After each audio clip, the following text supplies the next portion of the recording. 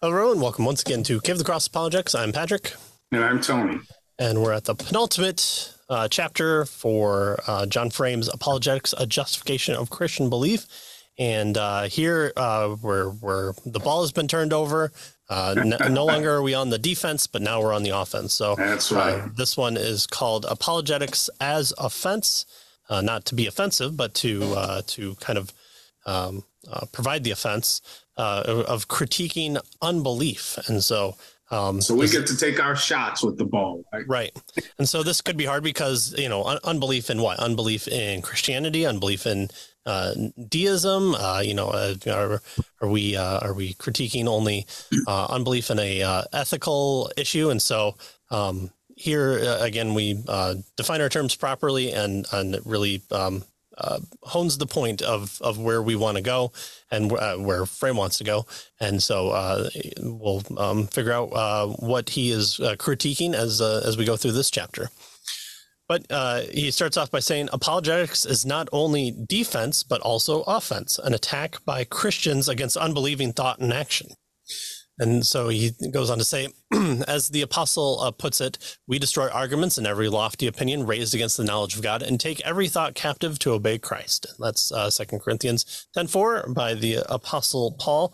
And so this is one that we've covered before. And we say that this applies not only to us calling unbelievers to take every thought captive, but also for Christians as well. And so this is where theology proper comes into play, and where our sanctification process will lead us as becoming more conformed to the heart and the mind of Christ. And so this isn't just a javelin that we hurl at the other side, but this is one that we take up daily and follow Christ with as well. But he says, indeed, as true in some other fields, the best defense is a good offense. That is, it could be argued that offense is the primary function of apologetics, and probably one that I think most people kind of think about when they know these terms and think about what apologetics does. Yeah, exactly. And so, he says it's not enough for the apologist to respond to the unbeliever's objection, right? In other words, defense kind of thing. He is called to turn the attack against God's enemies, and this is the role taken by the Lord himself. When Satan or his human associates bring accusations against God, God regularly refuses to answer the charge and brings accusations against his attackers. And so he lists several, biblical passages here.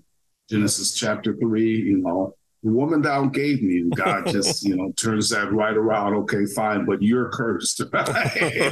Job 38, if I could just talk to God, I would question him. And then God appears and God begins to question, right? And so, God kind of turns all of these things on their head. And so he takes the offensive. And of course, because he is sovereign and authoritative, and he's allowed to do that. He is the creator. So that's the point here that I think Frame is trying to make. Right. And it carries on to the New Testament as well. And so we have already done much of the way of apologetic offense. In chapter 2, he indicated that the fundamental choice is between two alternatives, the absolute personality of Christianity and the absolute impersonal of every other system, the system that we have collectively described as the covenantal wisdom. And so those are kind of the two bases that we have, and it's presented as this dichotomy of personality or impersonal, fill in the blank, universe, dispassionate, systems that bring about different belief systems. But he says that we have seen the covenantal wisdom cannot do justice to values and therefore cannot account for the trustworthiness of reason. So, let's all come together and reason our way up to what we think it is. Clearly, there's no God. Therefore, anyone who's, a believer is irrational, that they are not listening to reason. Well, let's first account for accounting of reason. So he says, we've seen in the past, and we've covered on the show as well, that unbelief has a difficulty with doing anything other than just saying, well, let's reason. And so can you justify that reason? Well, we just do it and it seems to work. Well, Okay, that's not a justification for it. That's just brute hard faith in the system that you want to use. And notice he says here that, we have already done much by way of the apologetic offense. And so this is going to be a shorter chapter because, he has dealt with a lot of these issues already. He's already kind of attacked the other position. Mm-hmm. And so, as I was looking at this chapter, I said, wow, this is pretty short, but it's short because, he's done a lot of this work ahead of time. Yeah, refer to previous episodes. Yeah. So this inability corrupts impersonalist ideas in every field of human thought. And so what do we do from here? Yeah, good. And he goes on to say that in discussion, for instance, of the problem of evil, he mentioned the ad hominem, but nevertheless, useful point that an impersonalist philosophy cannot distinguish good and evil sufficiently, even to the to raise the problem against Christianity. So if you have an impersonal philosophy where there is no personal creator, then as he argued earlier on, I think in chapter 2 he refers to here, you can't have this issue of good and evil because there isn't any. You have to have this kind of personality in order to have that. And that's what he's getting at here. So by impersonal, he means the materialistic philosophy where there is no personal, nothing that's personal in the universe. And as we saw last time, he talks about this ad hominem, against the man attack with regard to the problem of evil. And he kind of somewhat dismisses it, but he says it's legitimate because in reality, there is no, good and evil, that sort of thing. It's just how I feel about things and, an emotive kind of perspective here. He goes on to say that as we have mentioned before, it's impossible to rigidly separate offensive from defensive and constructive apologetics. Negative criticism will not do much good, he tells us, unless at the same time we cogently present a positive Christian alternative. And so that's kind of what he's going to do here. Again, as I mentioned, he's covered some of these things already before. Right. There's a reason that he put, I think, the gospel chapter kind of early on, because that's going to be a reference point that we're going to want to bring up as Christians. Offense is certainly essential to apologetics in the Bible. We see over and over again how Scripture goes on the attack against doubt and unbelief. Remember how Job wished to have an interview with God, but God surprised him by taking the role of the interviewer, the offensive position, exposing Job's ignorance. That's Job 38 and following. This was also important in Jesus' presentation of the gospel. In John 3, when Nicodemus, the teacher of Israel, is suggested by the original Greek of verse 10, comes to Jesus by night, evidently hoping to have a cordial theological discussion. Again, we applaud Nicodemus for his courage, but also under the cover of night, small steps. That's okay. Right. Well, Jesus then sweeps away all the pleasantries and tells him that apart from the new birth, he cannot see the kingdom of God. Again, telling this to a Pharisee who knows the law, who should know the path to God, who should be the one in the temple clearing it out so that the Gentiles can come in, so that all nations can come in and worship the one true God.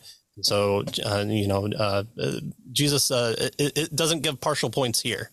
So Jesus dismisses Nicodemus' whole way of thinking and demands that it be rebuilt on an entirely different foundation. Again, this is where the new birth kind of movement that I think it was Jimmy Carter, the born again Christian, I think made popular in the United States as coining the term. And now we don't want to associate with Jimmy Carter at all.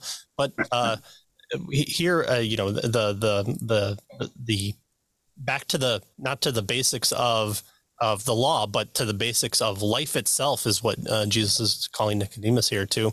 So much so that Nicodemus has to kind of, he seems to get tripped up because he's like, well, obviously you're not telling me to enter my mother again and be reborn again. What are you talking about? So he's very confused. But to his credit, he stays with Jesus and we get the John 3:16 out of that conversation that's been Exactly. so helpful at football games. Yeah, yeah. And so Frame is, making the point here that Jesus goes on the offensive, Right? Even in this situation where it seems like Nicodemus has just come to ask questions, right?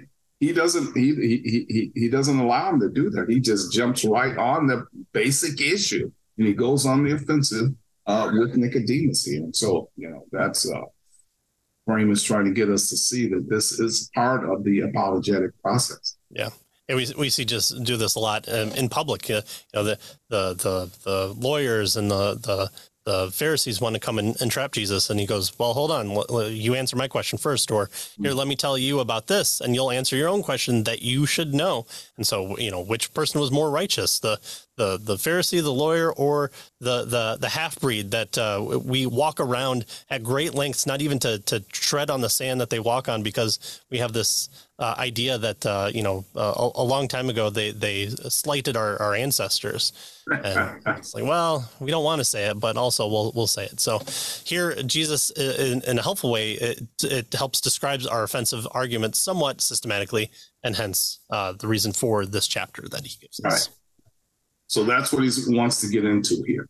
And so the way he does it is he spends most of the time of this chapter on what he calls the unbeliever's twin strategies. He says, if we go on the offensive against unbelief, we ought to know more about it. Remember from previous discussion, he tells us that the unbeliever at some level of his consciousness knows God and knows the truth about God. Romans 1:21.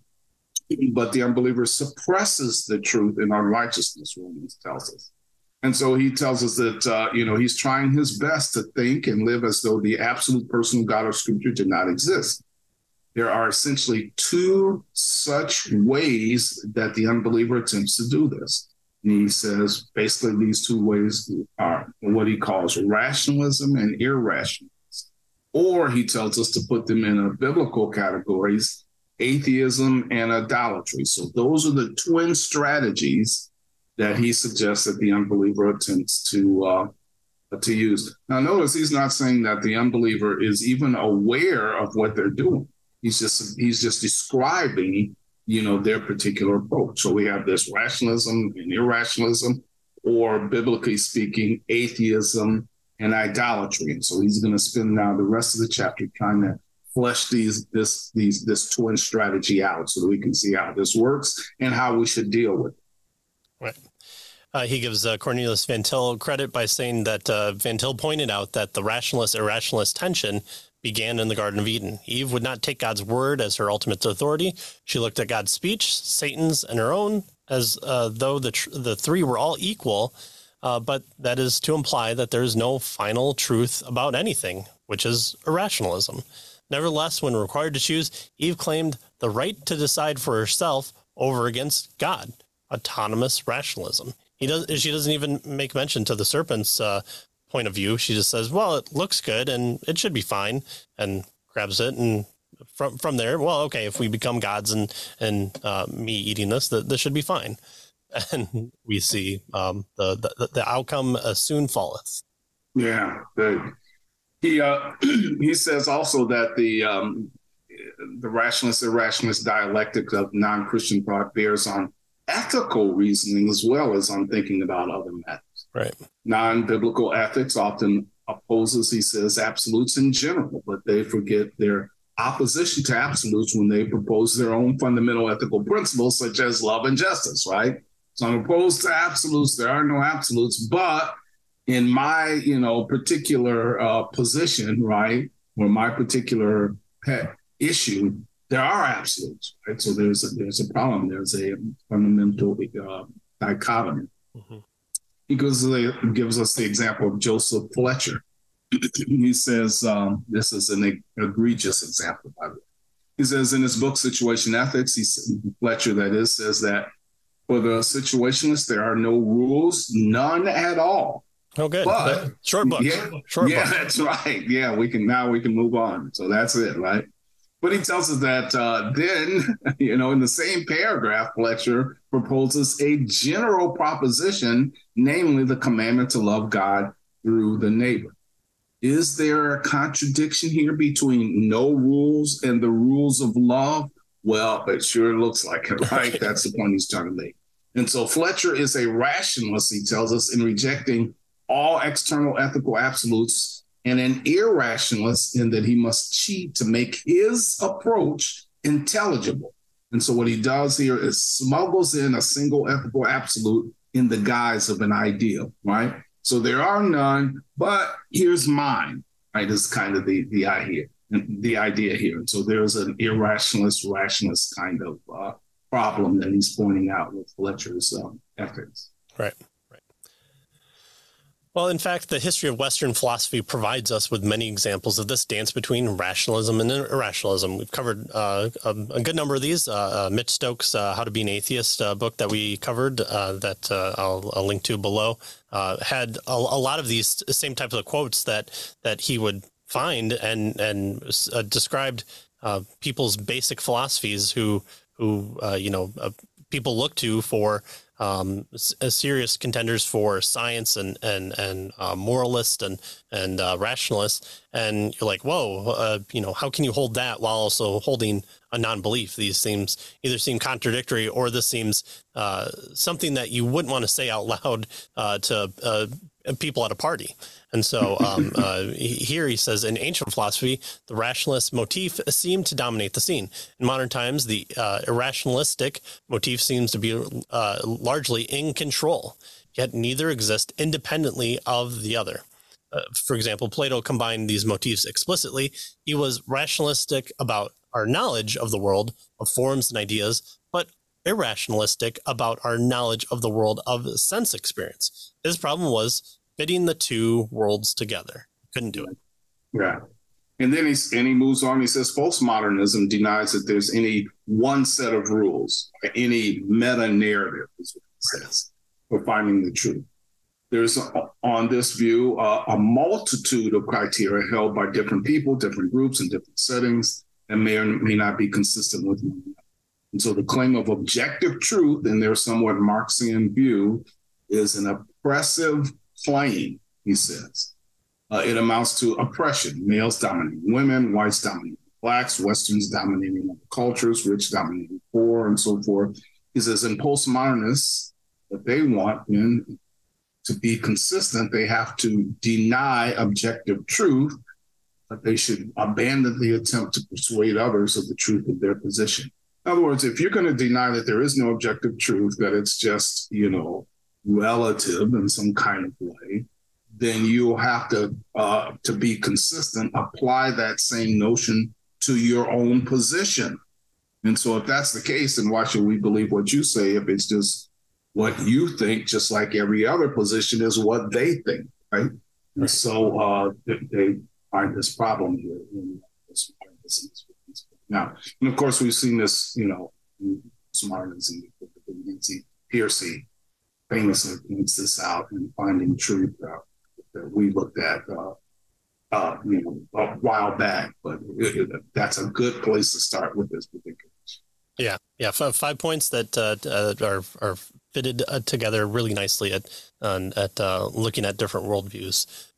It's always a good primer that I point to college kids that would come up to me in church and ask for a book recommendation for kind of critiquing or looking at different points of view. And I think she does a phenomenal job in that book of showing a process and laying out the arguments quite well. Yeah, and notice the point here is that in order to make their case, they have to exempt their position. Right. And of course, that's where the irrationalism comes in. Right, which is why, I mean, the thrust of this suppression ethics is the goal is to get power, and then once you get power, then you just make the rules, and then you just say, no, these are the correct ones. But hold on, I thought there weren't any meta narratives. If one suppression is the other, then why should poors suppress the rich, and why not? And how come when power is obtained in those areas, the system appears to be just the same type of oppression, just with maybe different groups of people, it seems like, then there maybe is a meta narrative there, or that's the outcome of the worldview that is held. Thank you, and see you next time. See you next time.